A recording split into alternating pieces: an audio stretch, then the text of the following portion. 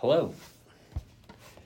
Hey everybody, Chip and Eric read through the Bible. That's what we're doing. It's who we are and what we're doing. Yeah, and it's day 176. We're going to read Isaiah chapter 30, starting with verse 6. We're going to go all the way to Isaiah 33, verse 13. Yeah. It is very warm in this room. It's warm in this room, and we're reading from the New Living Translation. Those are two very important things for you to know. Absolutely. Yeah. Okay. All right. Let's read about some animals in the Negev. This message came to me concerning the animals in the Negev. The caravan moved slowly across the terrible desert to Egypt, donkeys weighed down with riches and camels loaded with treasure, all to pay for Egypt's protection. They travel through the wilderness, a place of lionesses and lions, a place where vipers and poisonous snakes live. All this, and Egypt will give you nothing in return. Egypt's promises are worthless. Therefore, I call her Rahab, the harmless dragon.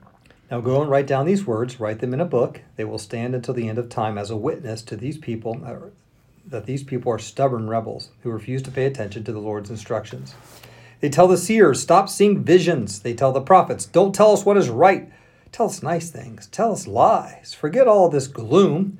Get off your narrow path. Stop telling us about your Holy One of Israel. But this is the reply of the Holy One of Israel. Love that. Boom, boom. Because you despise what I tell you and trust instead in opposition and lies, calamity will come upon you suddenly, like a bulging wall that bursts and falls. In an instant it will collapse and come crashing down. You'll be smashed like a piece of pottery, shattered so completely that there won't be a piece big enough to carry coals from a fireplace or a little water from the well. This is what the Sovereign Lord, the Holy One of Israel, says, only in returning to me and resting in me, you will be saved. In quietness and confidence is your strength, but you would have none of it. You said, no, we will get our help from Egypt. They will give us swift horses for riding into battle. But the only swiftness you're going to see is the swiftness of your enemies chasing you. One of them will chase 1,000 of you. 5 of them will make all of you flee. You will be left like a lonely flagpole on a hill or a tattered banner on a distant mountaintop. So the Lord must wait for you to come to him so he can show you his love and compassion. For the Lord is a faithful God. Blessed are those who wait for his help. O people of Zion who live in Jerusalem, you will weep no more. He will be gracious if you ask for help. He will surely respond to the sound of your cries. The Lord gave you adversity for food and suffering for drink. He will still be with you to teach you. You will see your teacher with your own eyes. Your own ears will hear him.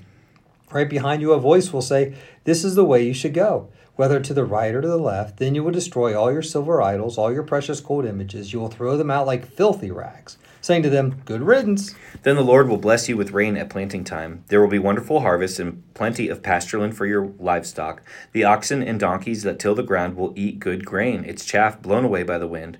In that day, when your enemies are slaughtered and the towers fall, there will be streams of water flowing down every mountain and hill. The moon will be as bright as the sun, and the sun will be 7 times brighter, like the light of 7 days in one. So it will be when the Lord begins to heal his people and cure the wounds he gave them. Look, the Lord is coming from far away, burning with anger, surrounded by thick rising smoke.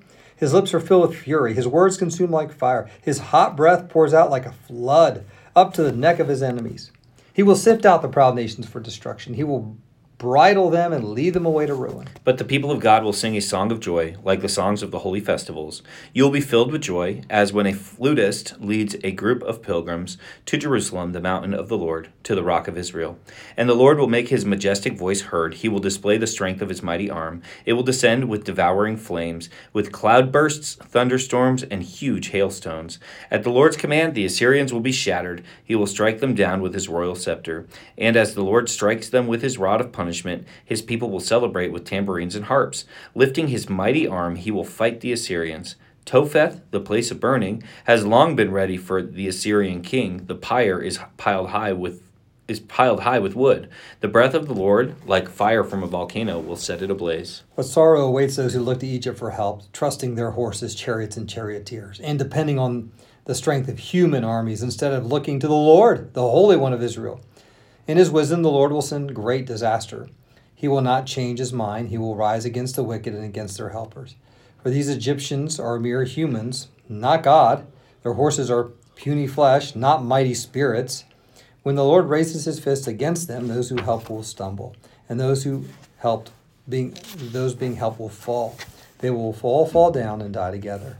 But this is what the Lord has told me. When a strong young lion stands growling over a sheep it has killed, it is not frightened by the shouts and noise of a whole crowd of shepherds.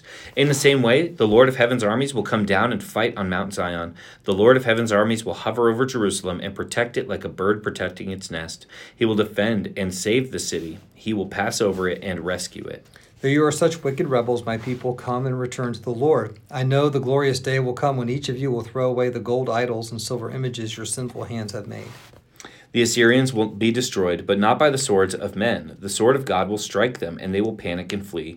The strong young Assyrians will be taken away as captives. Even the strongest will quake with terror. The princes will flee when they see your battle flags, says the Lord, whose fire burns in Zion, whose flame blazes from Jerusalem. Look, a righteous king is coming, and honest princes will rule under him. Each one will be like a shelter from the wind and a refuge from the storm, like streams of water in the desert, in the shadow of a great rock in a parched land. Then everyone who has eyes will be able to see the truth, and everyone who has ears will be able to hear it. Even the hotheads will be full of sense and understanding. Those who stammer will speak out plainly. In that day, ungodly fools will not be heroes. Scoundrels will not be respected. For fools speak foolishness and make evil plans. They practice ungodliness and spread false teachings about the Lord. They deprive the hungry of food and give no water to the thirsty. The smooth tricks of scoundrels are evil. They plot crooked schemes. They lie to convict the poor, even when the cause of the poor is just. But generous people plan to do what is generous, and they stand firm in their generosity. Listen, you women who lie around in ease. Listen to me, you who are so smug. In a short time, just a little more than a year, you careless ones will suddenly begin to care. For your fruit crops will fail, and the harvest will never take place. Tremble, you women of ease. Throw off your complacency. Strip off your pretty clothes and put on the burlap to show your grief. Beat your breast in sorrow for your bountiful farms and your fruitful grapevines. For your land will be overgrown with thorns and briars. Your joyful homes and happy towns will be gone. The palace and the city will be deserted, and busy towns will be empty. Wild donkeys will frolic, and flocks will graze in the empty forts and watchtowers, until at last the Spirit is poured out on us from heaven. Then the wilderness will become a fertile field, and the fertile field will yield bountiful crops. Justice will rule in the wilderness, and righteousness in the fertile field. And this righteousness will bring peace. Yes, it will bring quietness and confidence forever. My people will live in safety, quietly at home. They will be at rest, even if the forest should be destroyed and the city torn down.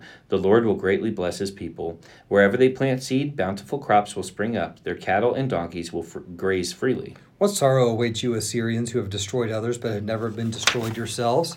You betray others, but you've never been betrayed. When you are done destroying, you will be destroyed. When you're done betraying, you will be betrayed.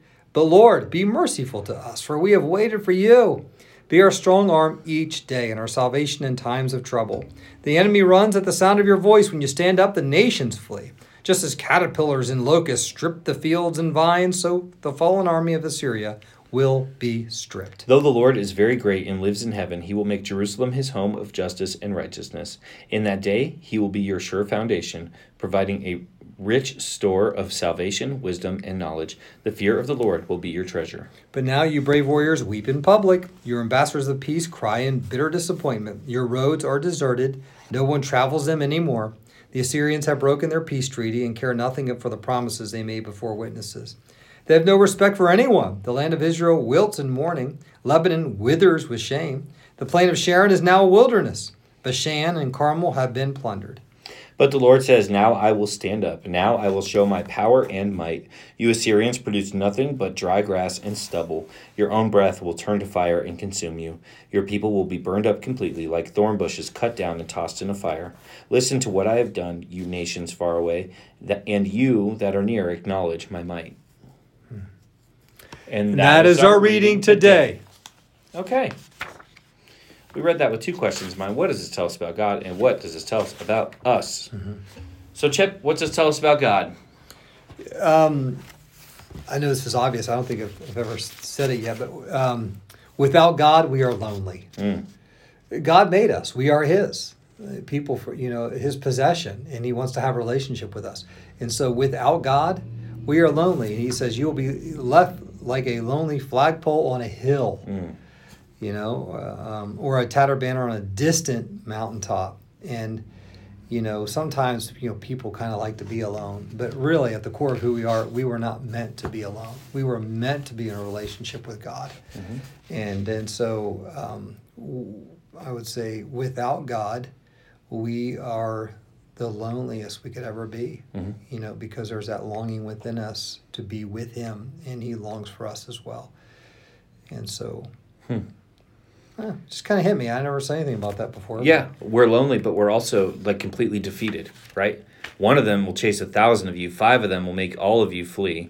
You'll be left like a lonely flagpole on a hill or a tattered banner on a distant mountaintop. Like you're just completely defeated. Yeah. Not just lonely. I mean, and lonely is bad enough, but like you can, there's no deflated. There's no like lone wolf out there that hey, I can do it without God, and I can be completely fulfilled, and we fool ourselves into that. Foolish. But it doesn't exist, So lonely, but defeated too. But there's a solution, and the solution comes right after that part of the text. So the Lord must wait for you to come to Him, so He can show you His love and compassion. For the Lord is a faithful God. Blessed are those who wait for His help. That idea of, and we would say, well, is God really waiting for us to come to Him? And, in a sense, He's not, right? There's the incarnation of Jesus, that He came to us, but He came to us only for a short period of time, and now, and even in that time, people had to go to Him. Yeah. And today, obviously, people have to go to Him, right? So He came to us to make it an option for us to go to Him. Yeah.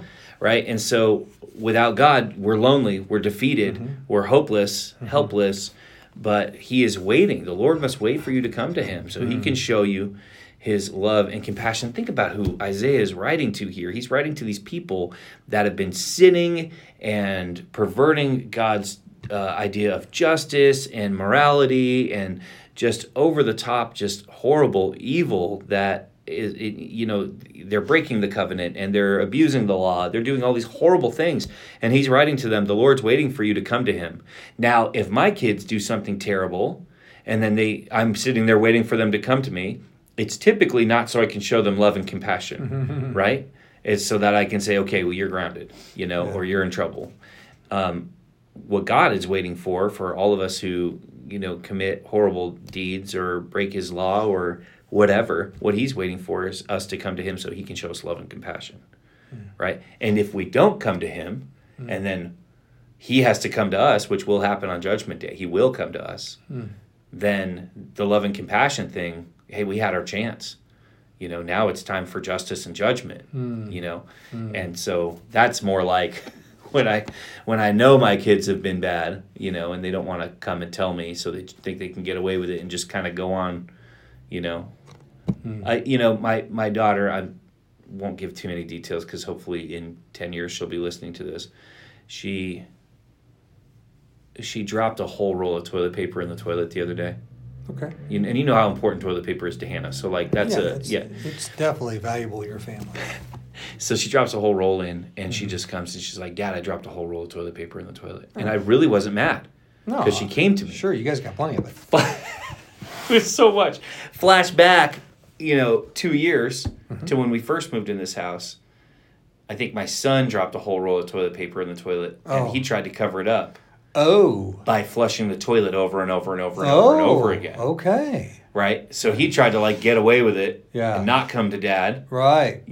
And the responses were very different. Very different. Very different. So, and I just think that's we go to God, right? Yeah, go to God. And it's a silly whatever, but if we're lonely, if we're defeated, God's waiting for us. If we're out there on our own, God's waiting for us to show us love and compassion, and there's no reason to be afraid to go to Him. That's the whole point of Jesus. So, anyway. Yeah, you can cultivate, and what's cool about God is you can cultivate that relationship any time of the day.